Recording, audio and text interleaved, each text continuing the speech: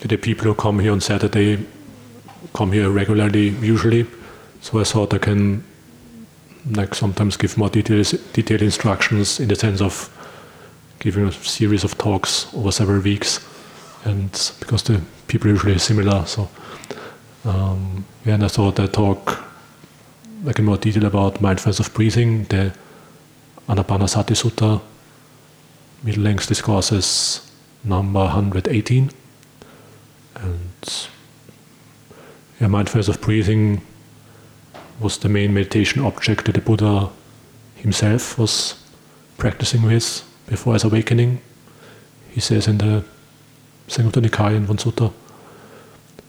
And he also gives,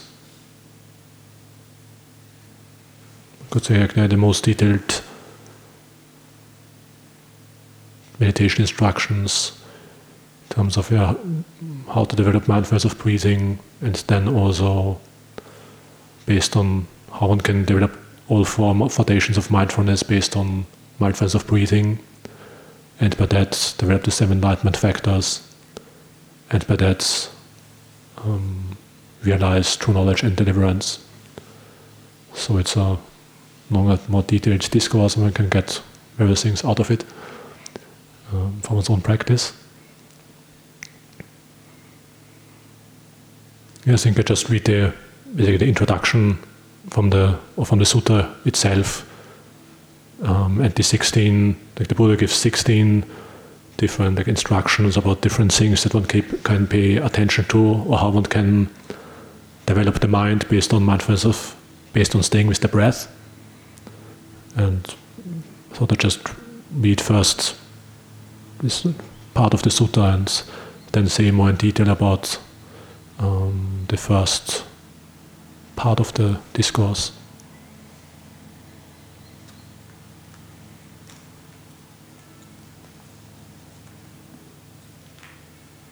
If you haven't read it, middle-length discourses, Anapanasati Sutta, number 118.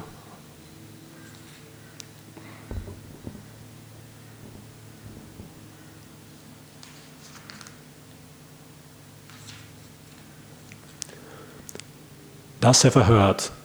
On one occasion the Blessed One was living at Savatthi, in the Eastern Park, in the palace of Megaro's mother, together with many very well-known elder disciples, the Venerable Sariputta, the Venerable Mahamoggallana, the Venerable Mahakassapa, the Venerable Mahakachana, the Venerable Mahakotita, the Venerable Mahakappina, the Venerable Mahachunda, the Venerable Anuruddha, the Venerable Revata, the Venerable Ananda, and other very well-known elder disciples. Now on that occasion, elder bhikkhus had been teaching and instructing new bhikkhus. Some elder bhikkhus had been teaching and instructing 10 bhikkhus. Some elder bhikkhus had been teaching and instructing 20, 30, 40 bhikkhus. And the new bhikkhus, taught and instructed by the elder bhikkhus, had achieved successive stages of high distinction. On that occasion, the Opposita day of the 15th, on the full moon night of the Pavarana ceremony, the Blessed One was seated in the open, surrounded by the Sangha of bhikkhus. Then, surveying the silent Sangha of bhikkhus, he addressed them thus: Bhikkhus, I am content with this progress. My mind is content with this progress. Strive even more to attain the unattained, to achieve the unachieved, to realize the unrealized. I will stay here at Savatthi for the Kumudi full moon of the 4th month. So 1 more month. The bhikkhu of the countryside heard. The Blessed One will wait there at Savatthi for the Kumudi full moon of the 4th month. And the bhikkhus of the countryside left in due course for Savatthi to see the Blessed One. And the elder bhikkhus still more intensively taught and instructed new bhikkhus. And the new bhikkhus, taught and instructed by the elder bhikkhus, achieved successive stages of high distinction. On that occasion, the Opposita day of the 15th, the full moon night of the Kumudi full moon of the 4th month, the Blessed One was seated in the open, surrounded by the Sangha of bhikkhus. And then he praises the present Sangha and says that they develop different meditation subjects, for example, metta or compassion, and and then goes on to say, he says, in the Sangha of bhikkhus, there are bhikkhus who are devoted to the development of mindfulness of breathing. Bhikkhus, when mindfulness of breathing is developed and cultivated, it is of great fruit and great benefit. When mindfulness of breathing is developed and cultivated, it fulfills the four foundations of mindfulness. When the four foundations of mindfulness are developed and cultivated, they fulfill the seven enlightenment factors. When the seven enlightenment factors are developed and cultivated, they fulfill true knowledge and deliverance. And how bhikkhus is mindfulness of breathing developed and cultivated, so that it is of great fruit and great benefit. Here a bhikkhu gone to the forest or to the root of a tree or to an empty hut, sits down having folded his legs crosswise, set his body erect and established mindfulness in front of him. Ever mindful he breathes in, mindful he breathes out. Breathing in long, he understands I breathe in long. Or breathing out long, he understands I breathe out long. Breathing in short, he understands I breathe in short. Or breathing out short, he understands I breathe out short. He trains thus. I shall breathe in experiencing the whole body. He trains thus. I shall breathe out experiencing the whole body. He trains thus. I shall breathe in tranquilizing the bodily formations. He trains thus. I shall breathe out tranquilizing the bodily formations.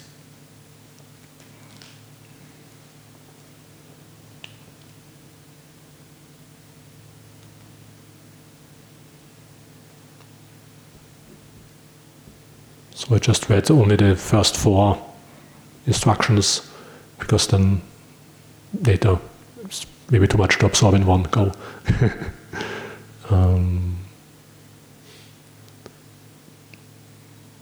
There's the first four, like the 16 instructions that the Buddha gives, like 16 sentences in Pali, and the first four are more connected with mindfulness of the body in the sense, in a more narrow sense, like the bodily aspect of the breath.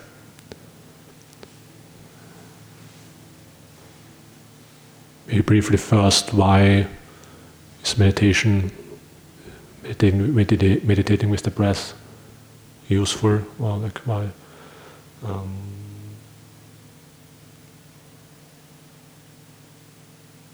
One thing is you can't observe a breath of the past or of the future. You can only observe a present breath. So if you're staying with the breath, then you're also automatically established in the present, and you have to actually observe what is going on in terms of mind states or emotions. And for that is useful because it's always connected, connected with sense of being present.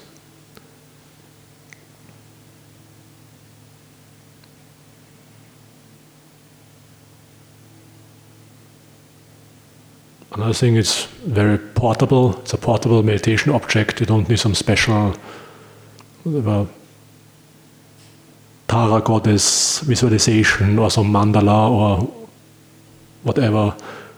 Have a picture to look at it or something like that, or whatever. I don't know what other meditation techniques people might have, but it's always, as long as we're alive, the breath is always present, and so whenever wherever you go, and in principle there is some sensation of the breath you can pay attention to.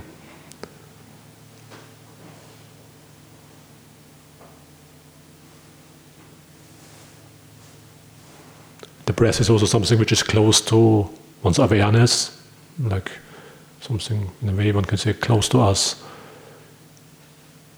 And also just the simple sensation of breathing can remind us, if you forget the breath. So it's something close to our own experience in a way.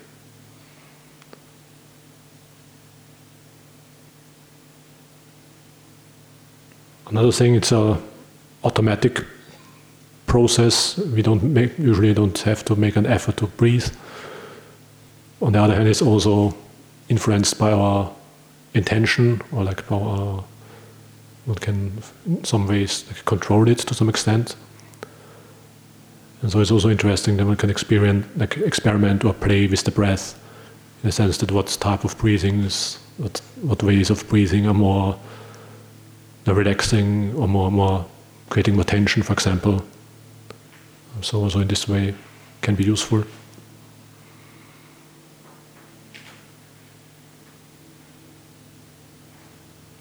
And it's also a bodily process which is very responsive to emotions. For example, if we have fear or anger, or if we notice, then the breath gets more like tense or agitated, and similar. Like on one hand, on the other hand, also the way we breathe also can influence our own emotions and mind states. And for example, if we breathe very peacefully, it's in a way very difficult then to get agitated. It's not really, doesn't really fit together somehow.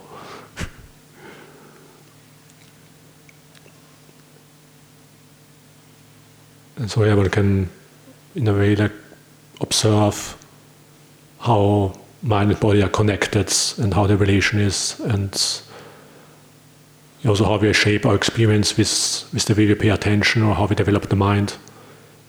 One can observe all these things by mindfulness of breathing.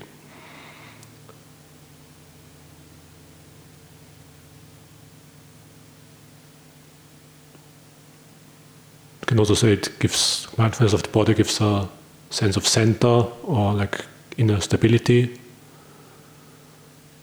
The Buddha gives a nice simile, like imagine there would be 6 animals with different domains and different feeding grounds, like a snake, a crocodile, a bird, a dog, a jackal, and a monkey. And then someone would tie them, each one with a leash, and then he would tie the leashes together. And then the snake would pull one way, the crocodile would want to get into the water, the bird would want to fly into the air, and the dog would want to go into the village, the jackal would want to go into the jungle ground, and the monkey would want to go into the forest. So they would pull and put all in different directions. And when they get tired, then the most powerful animal would win, and the others would just get pulled along. And similar, basically then depending on our own, the way we're more attracted towards pleasant things to see or to hear or to taste, then we get pulled in this direction.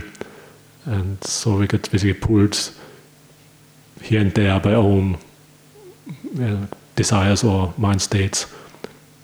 And then on the other hand, the Buddha says, if you imagine there would be the 6 animals with leashes, and then someone would tie them to a post or to a pillar, and then they would be tied onto this pillar, and then for some time they would still try to get away or run around, but then they would calm down close to that pillar or sit down there. And in a similar way, he compares the mindfulness of the body with a pillar or post. So like in a sense, the activity of the mind can come to rest, thereby develop mindfulness of the body.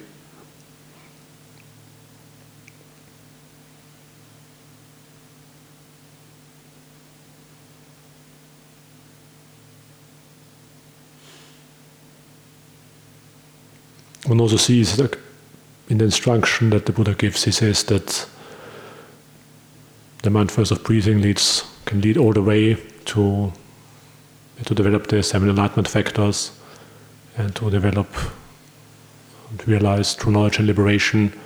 So one can develop calm, samadhi by the breath, but also develop insight with the breath. And already with this, just with this very brief summary in a way, just like 16 different qualities that the Buddha describes, one can already notice, like one can see more than just in and out with the breath. Like I don't remember who it was, but I think maybe Ajahn Lee was asked once by some senior monk how one can develop insight by observing the breath, because it's just in and out. In and out is always seems to be, we can say it's always the same. But then, there are more details to see actually. Like Ajahn Lee said, like, if that's all you see, then it's all there is. So like there is more to actually see or notice if you pay careful attention.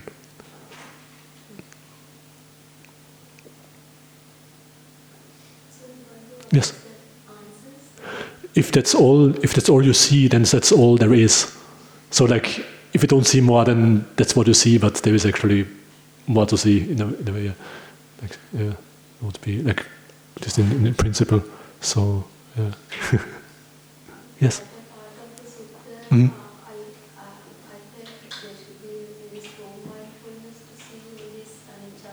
Mm-hmm. Mm-hmm. Mm-hmm. Mm-hmm. Mm-hmm. Mm-hmm. Mm-hmm. Mm-hmm. Mm-hmm. Mm-hmm. Mm-hmm.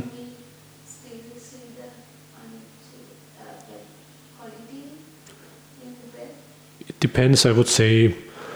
For example, if you one thing with regard to seeing anicca or like anicca-anupassi, like contemplating or seeing impermanence, one breathes in and out, or then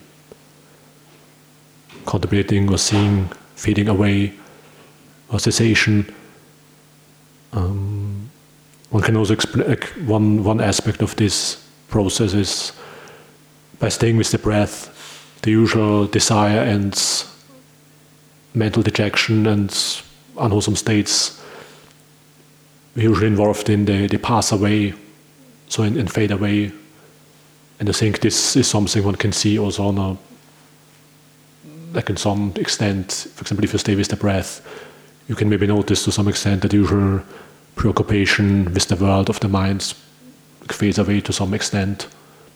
And this is one aspect of maybe seeing impermanence or like anicca. But the other, like basically by staying with the breath and by developing samadhi, one can experience like the gradual cessation of sankharas. And so by staying with the breath, first more coarse sankharas like sense desire, aversion and restlessness and so on fade away. One can notice this to some extent maybe.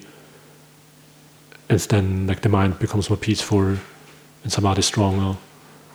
And then like more and more the qualities, mental qualities to more and more refined level like fading away, and the mind becomes more and more peaceful. And so in this way, it's also something that the Buddha describes in the stock description of jhana. He uses this word that's actually in a way connected with what the Buddha describes in the Anapanasati Sutta. For example, in the second jhana, for example, like vitaka vicharanang vupasama, like vupasamo, like the stilling of thought and directed thought and evaluation. And then in the third jhana, pitya chaviraga, like the fading away of rapture. Or then in the fourth jhana, the atangamo, like the passing away of like joy and dejection. So like this is in a way also connected with this last tetrade. At least is my understanding that if one stays with the breath, then and develop samadhi, one can experience the gradual cessation of sankharas in this way. So like first there is still like samadhi connected with thoughts, connected with the breath, and then this fade away, and then the mind gets more and more subtle. And I think that's like on the one hand, one can note then experience for oneself that the stilling of formations is peaceful, and on the other hand, one can experience cessation, like by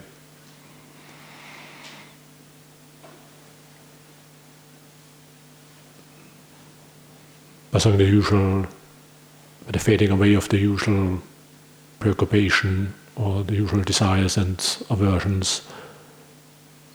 One experiences like the cessation of desire, aversion, and delusion in a way, to some, at least in a relative sense, and then one can, like, so in this direction, like for example, also like experiencing cessation. It would be like, I think in a way that's a more useful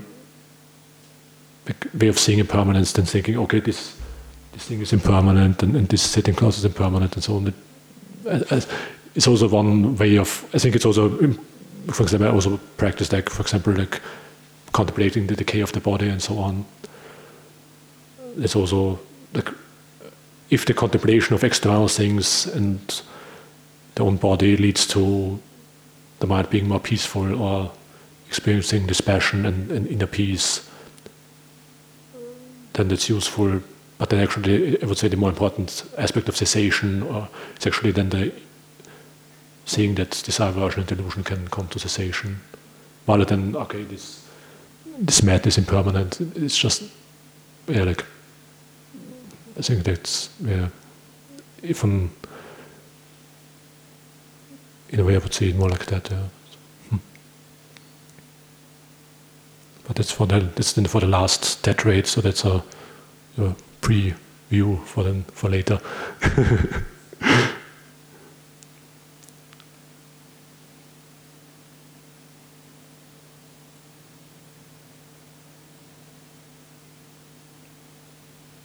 And also in sense also what I said about like just the breath just being in and out, one can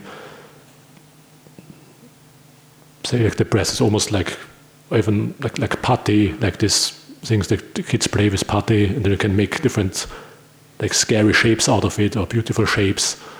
And similarly with the breath, you can, like, the breathing can be like tense or oppressive or rough and unpleasant, or it can be like calm and smooth and peaceful, and like sublime and ambrosial dwelling, like the Buddha says. So one can, the breath is almost like some shape, and then it can have different qualities. Yeah.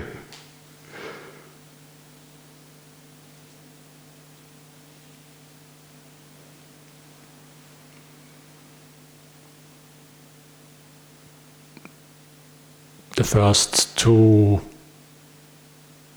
these first four like instructions of the Buddha, the first two are like breathing in long. He knows I breathe in long and breathing out short.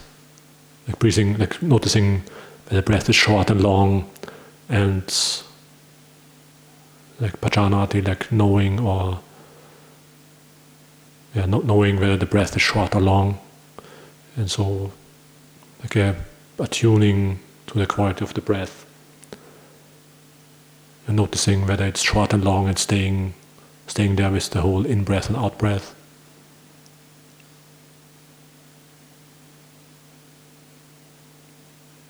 And as I said, we can also notice different qualities. Like for example, the breath can be more like rough or very smooth, or like regular, irregular. For example, if someone has some problems with the lung or with the breathing, then the breathing can be very irregular, and well, otherwise it can be like very like a nice rhythm. And so one can notice different qualities in the breath. But the Buddha talks about like long and short. And this is also the only one of these instructions where the Buddha says he knows, like pajanati, and then the other like in the rest of the 16 steps of mindfulness of breathing, the Buddha then always uses the word sikkati. He trains himself to basically pay attention to the breath in a certain way, or to develop a certain quality based on the breath.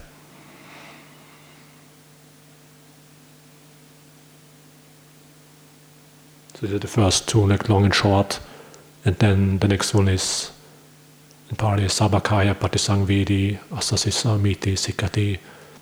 Like he trains himself. I will breathe in, experiencing the whole body. I will breathe out, experiencing the whole body.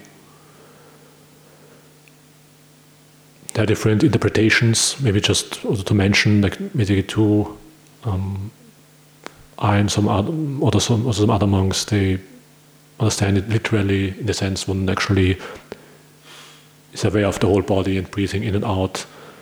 But the commentaral interpretation is that you are like that this Parivatkaya would mean the whole body of the breath, in the sense like you're all the time continuously aware of the breath.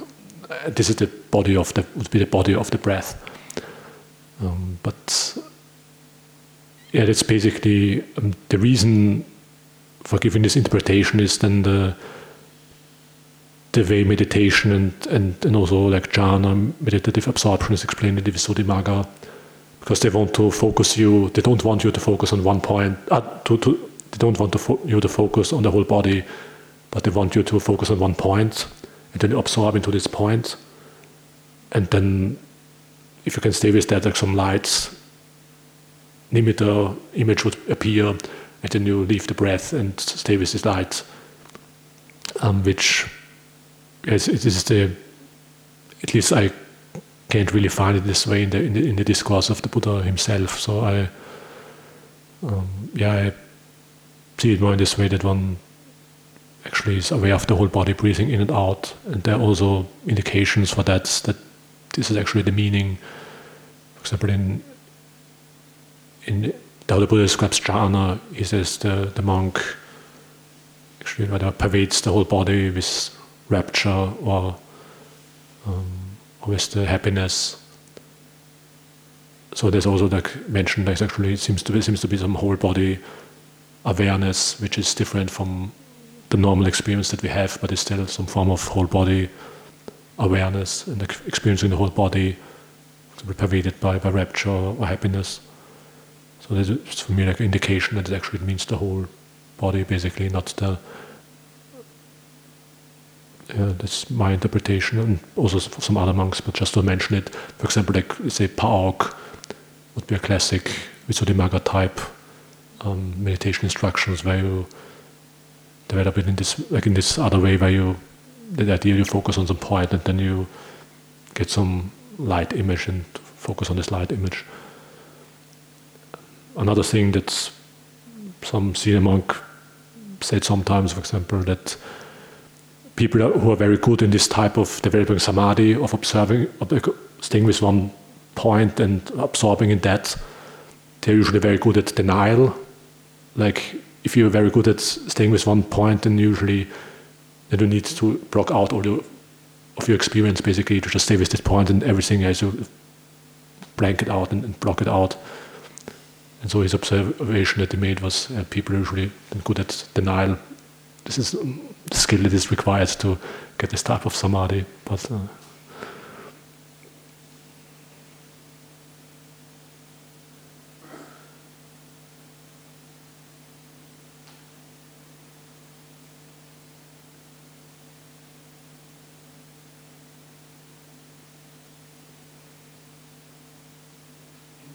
yes. Deny yourself of pleasures, deny yourself of the deny yourself of food at all times. Can't be a good thing. Since I think then I would say like more like in the sense of that the Buddha not use like renunciation in the sense of, I think I see it more like giving up a smaller happiness for larger or like a more stable happiness. While denial, I would say more like ignoring some experience, or like not wanting to notice it.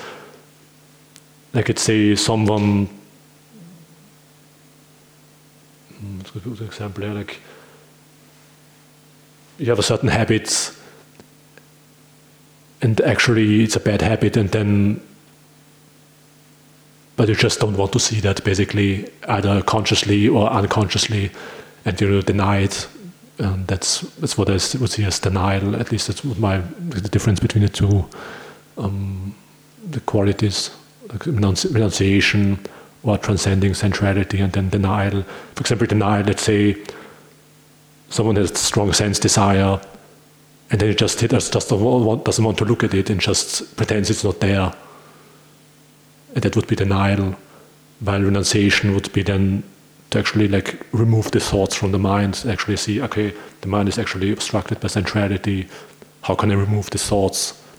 And how can I develop another form of happiness? That would be more like the renunciation. But this denial is then, that would be like another example of the difference.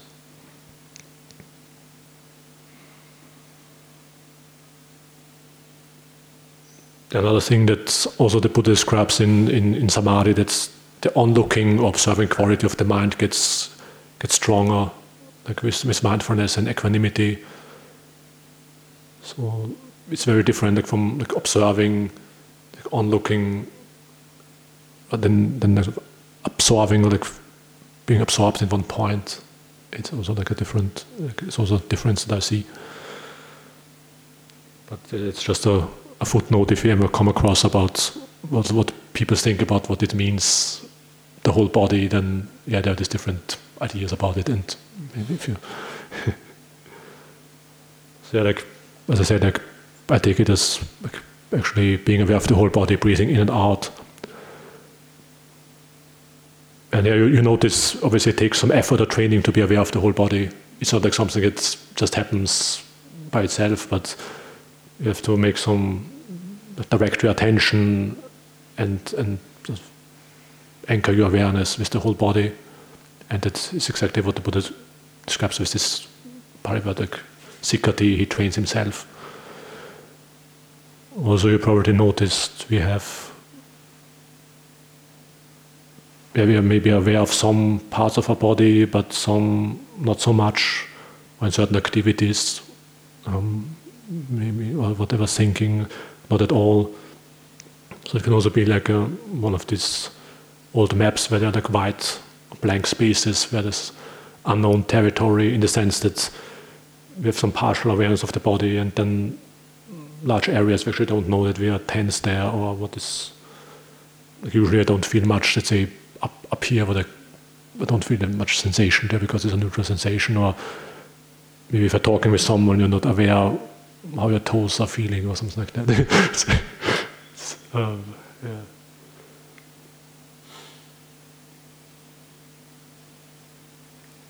And so in meditation, you can build up whole body awareness by directing attention to different areas of the body and seeing, can you feel some breath, some sensations of the breath there, like for example the head. What type of breathing sensations can you feel the area of the head or in the chest, or like the arms? Can you feel some movement in the arms? And for example, you can, like in the beginning of the meditation session, just like feel different areas of the body, and then expand your awareness and feel the whole body to actually.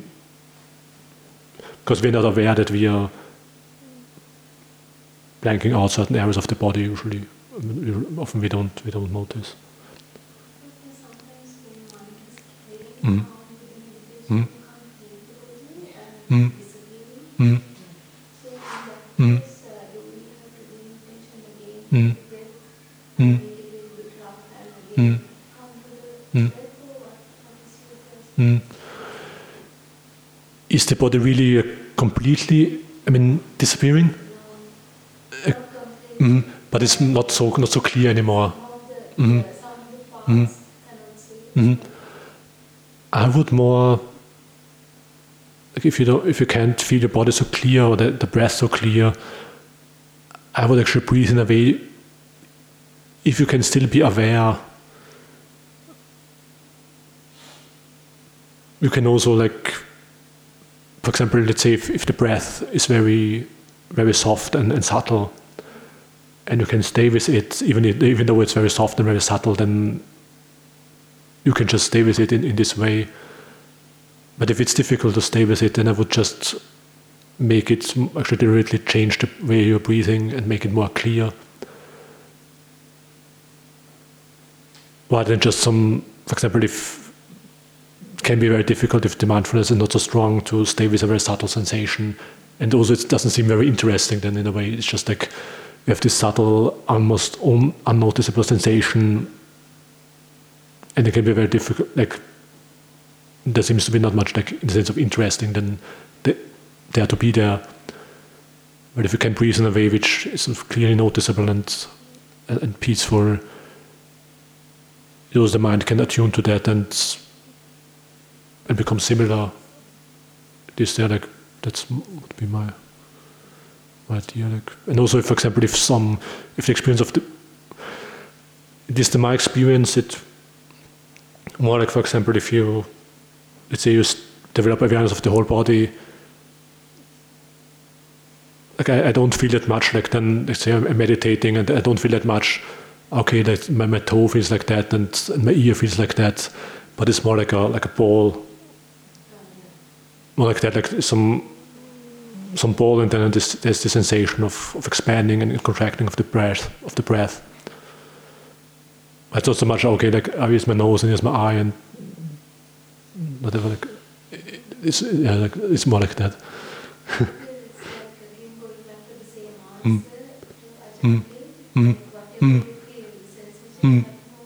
Yeah. I think it's more like also like in the sense of developing samadhi. I think this usual perception of the body that we have in samadhi, in the sense of okay, there's my little finger and so on. It basically, you can say like it fades away. Or the perception of the body becomes different, and it's more like a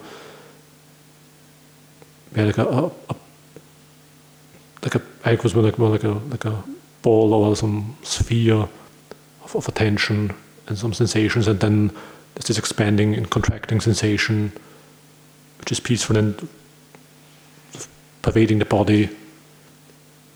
So then similar, like the Buddha gives this similes for the jhanas. For example, this in the first jhana, like a bathman like has some soap powder, and then he sprinkles it with water, puts some water on it.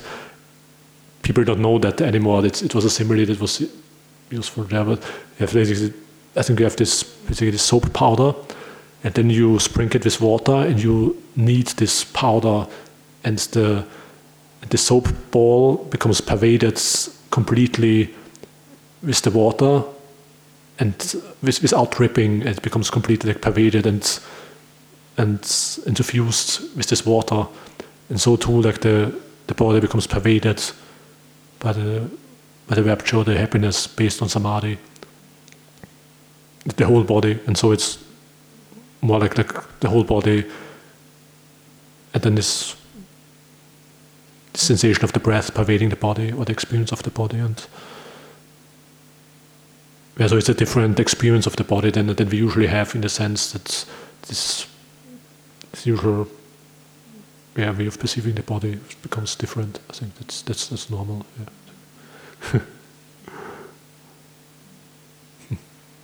Mm-hmm. Similarly, sometimes I feel the edges of the body disappear. Mm-hmm. Yeah. The focus is very peaceful and very almost blissful. Mm-hmm. And I think, should I be, on one hand, it's very strong focus, so I feel very present, just in where the breath is. But then I wonder whether I'm attaching to the pleasant state of that side. Yeah. I wouldn't. Yeah, like I think it's actually. Yeah, it is actually true. For example, if you close your eyes, actually, it's not the sure. Is the body actually the? You can't really. Even if you touch it, I feel the body now. But if you actually don't touch it, it's not so clear where is actually the real border of the body. Like you just feel this expanding and contracting sensation of the breath, which just expands in space, basically. And there is no clear like border of the breath expanding and contracting. And I think that's actually a good, in a way, it is a pleasant, like a perception of the breath, So I think it's good to develop and stay with this perception. I think no need to basically create the perception of a border, because it just creates a feeling of narrowness. And one can even like experiment, like what does it do if you have a limited perception of the breath? Like you have a certain, like let's say if you're basically you have a sphere of attention like a ball like this, and it's a limited sphere. And you stay with this limited sphere and the sensation of the breath. Or you just, actually there is no, you just have this perception of the breath which just expands and contracts without any basically limit or clear boundary, and see what effect it has on the mind, or what is more peaceful for the mind. And the other one also I wouldn't worry too much about, in the sense of attaching to peacefulness of samadhi.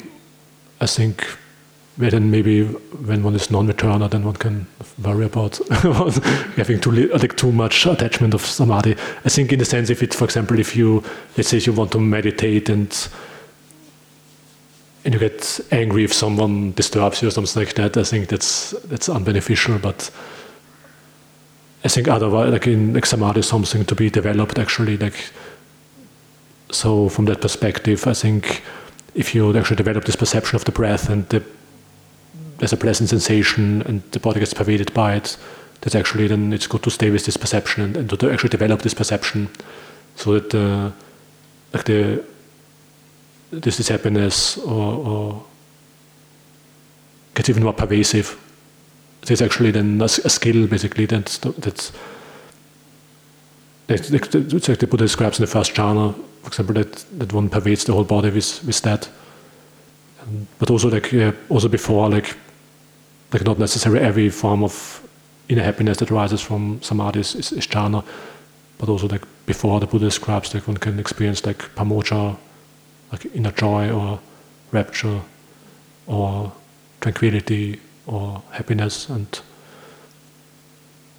then when they become like more strong, then the mind more unified, then so it's useful to have this perception of the breath, I think, and stay with that and develop that.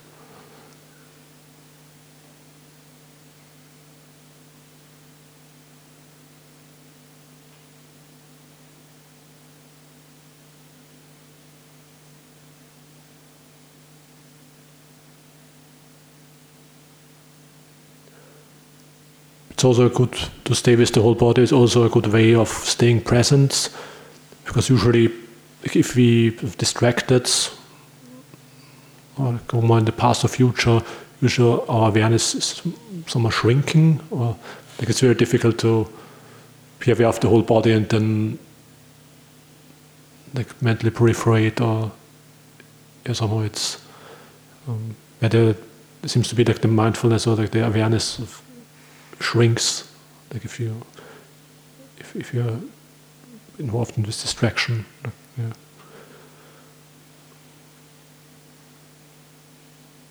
And then the last one, pasambayang kaya sankharang asasisamiti sikati.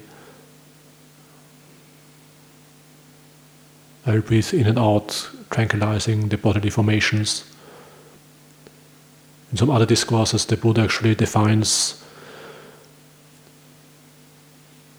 bodily formations as in and out breath. So I think in one sense one can say like the breath can become more, the feeling or experience of the breath can become more calm and peaceful by staying with it, by developing mindfulness of the breath. Also, how we sense our body through our in and out breath, and also the way our breathing experiences the way our breathing influences our experience of the body. Depending on how we breathe, we have a different feeling of our body, of how it is.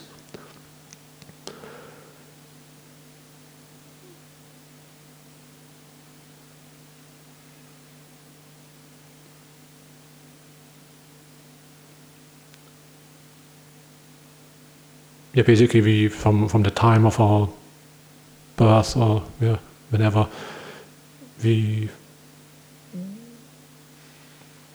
picked up we have developed certain ways of relating or perceiving the breath, and some are associated with more tension or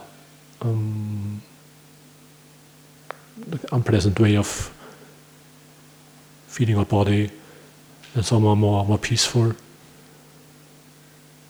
And so one can observe that, and also, for example, like sometimes we can also like exaggerate the breathing in a way we actually breathing too much. Actually, we just have this idea of how our breath should be, and actually we wouldn't have to breathe so much, and can be in the sense of pulling in and out, pulling the breath in and out. And actually, there's this strong perception of having to pull it in and out. But actually, just we wouldn't have to make so much effort, but just sort of see how it's. We can also, for example, like just if you sit there, just see if just observe is there another in-breath coming, and then see that sometime the body will breathe in. If you're not dying yet, then we'll breathe in again, and just see. On the other hand, as I already said, this can also be then if the breath is too subtle, then we can't observe it, so it can also be useful sometimes to actually control it.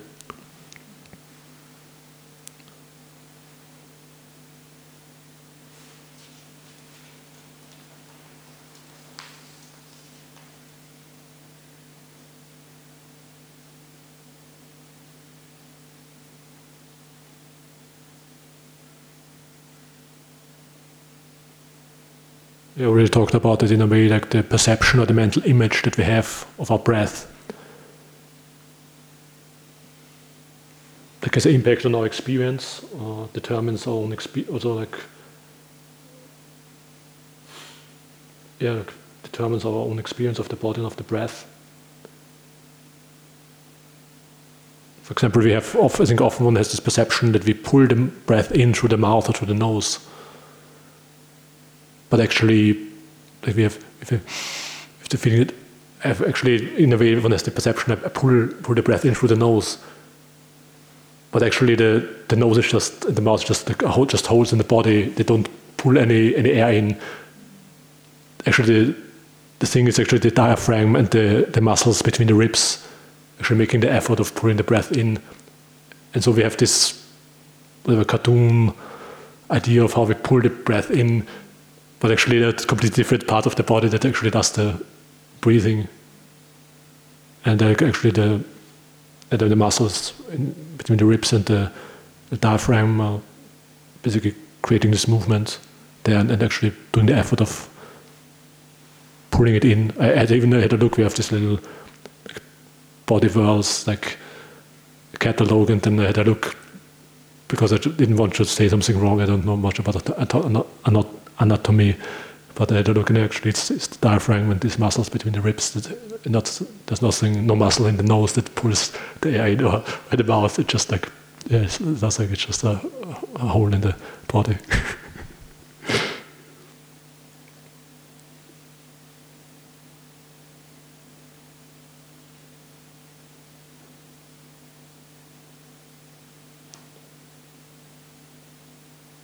The Buddha doesn't give a special place where to observe the breath. I think it's just most useful to just see where you can feel the breath most easily and stay with that area. And then, if you like, sometimes you can feel different areas of the body and then develop this more like whole body awareness and the breath flowing in and out. So there's no like some meditation technique systems have very specific areas where you should focus, and this is the area where you have to focus, and for our system and whatever. Yeah, but it's like at least I think it's not so important, at least.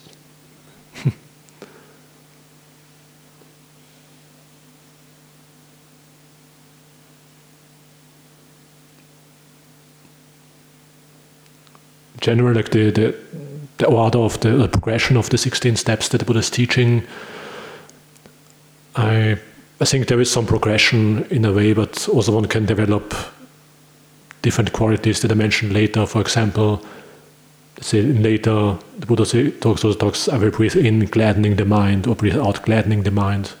And I think one doesn't have to wait until one develops everything before, but actually one can also has some another mind state, breathing in gladdening the mind.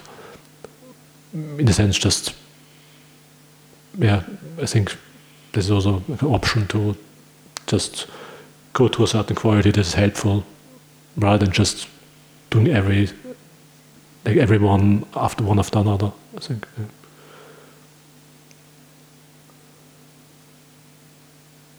And in terms of like parikamma meditation, in the sense of using a word to direct the mind to the breath, some people like counting the breath from 1 to 10 or something and back and forwards. I've never found this. It's just very like a accountant or what, I don't know. I wasn't so enthusiastic about it, but then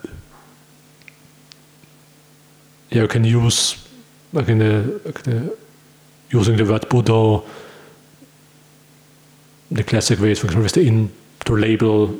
Basically, the idea of this is that you use a thought to direct actually the mind to the breath, because then it makes it clear: is the mind staying with the breath? And that's basically like a tool you can use to direct the mind to the breath.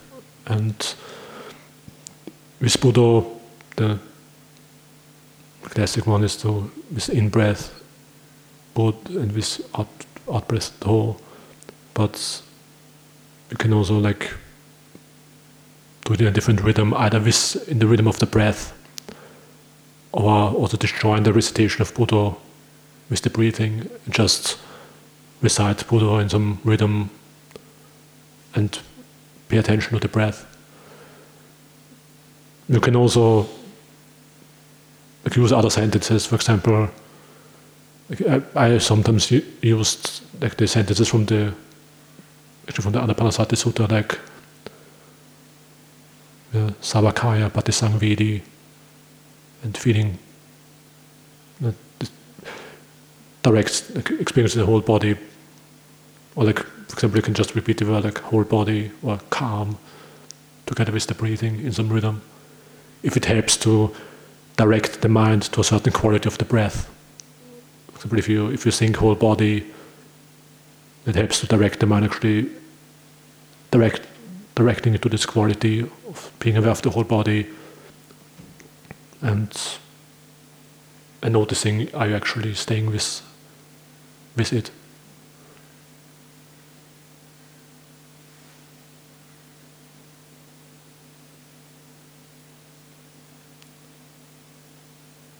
Walking, you can also, at least I also can also do like feel the breath while walking. Some area here. Also possible.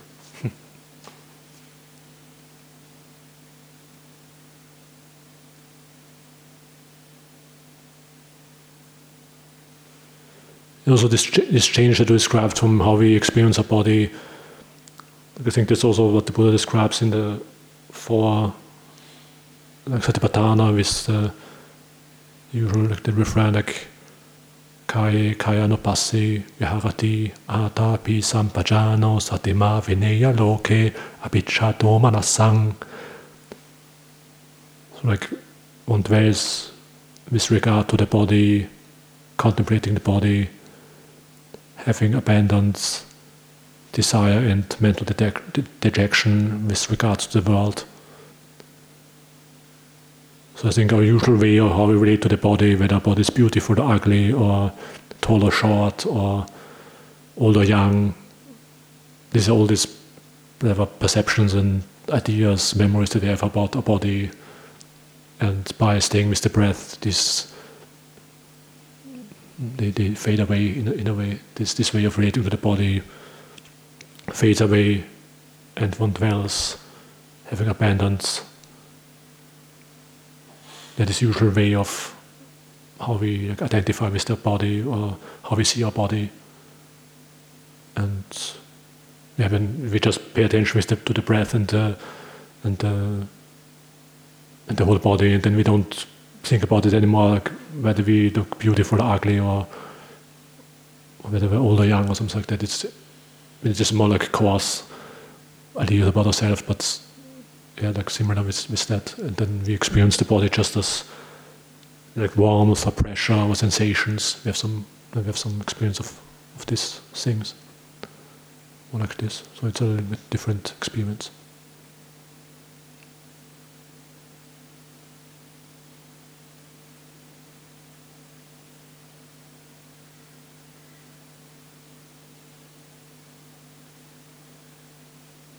If you want to read more, you can read the Anapanasati Sutta that I already mentioned.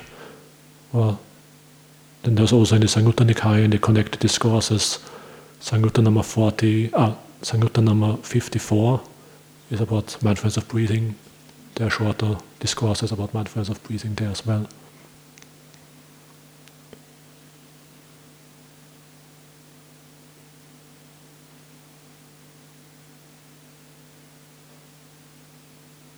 Then strive even more to achieve that unachieved, to attain that unattained, to realize that unrealized. And I see you next week for the next 4 Anapanasati instructions.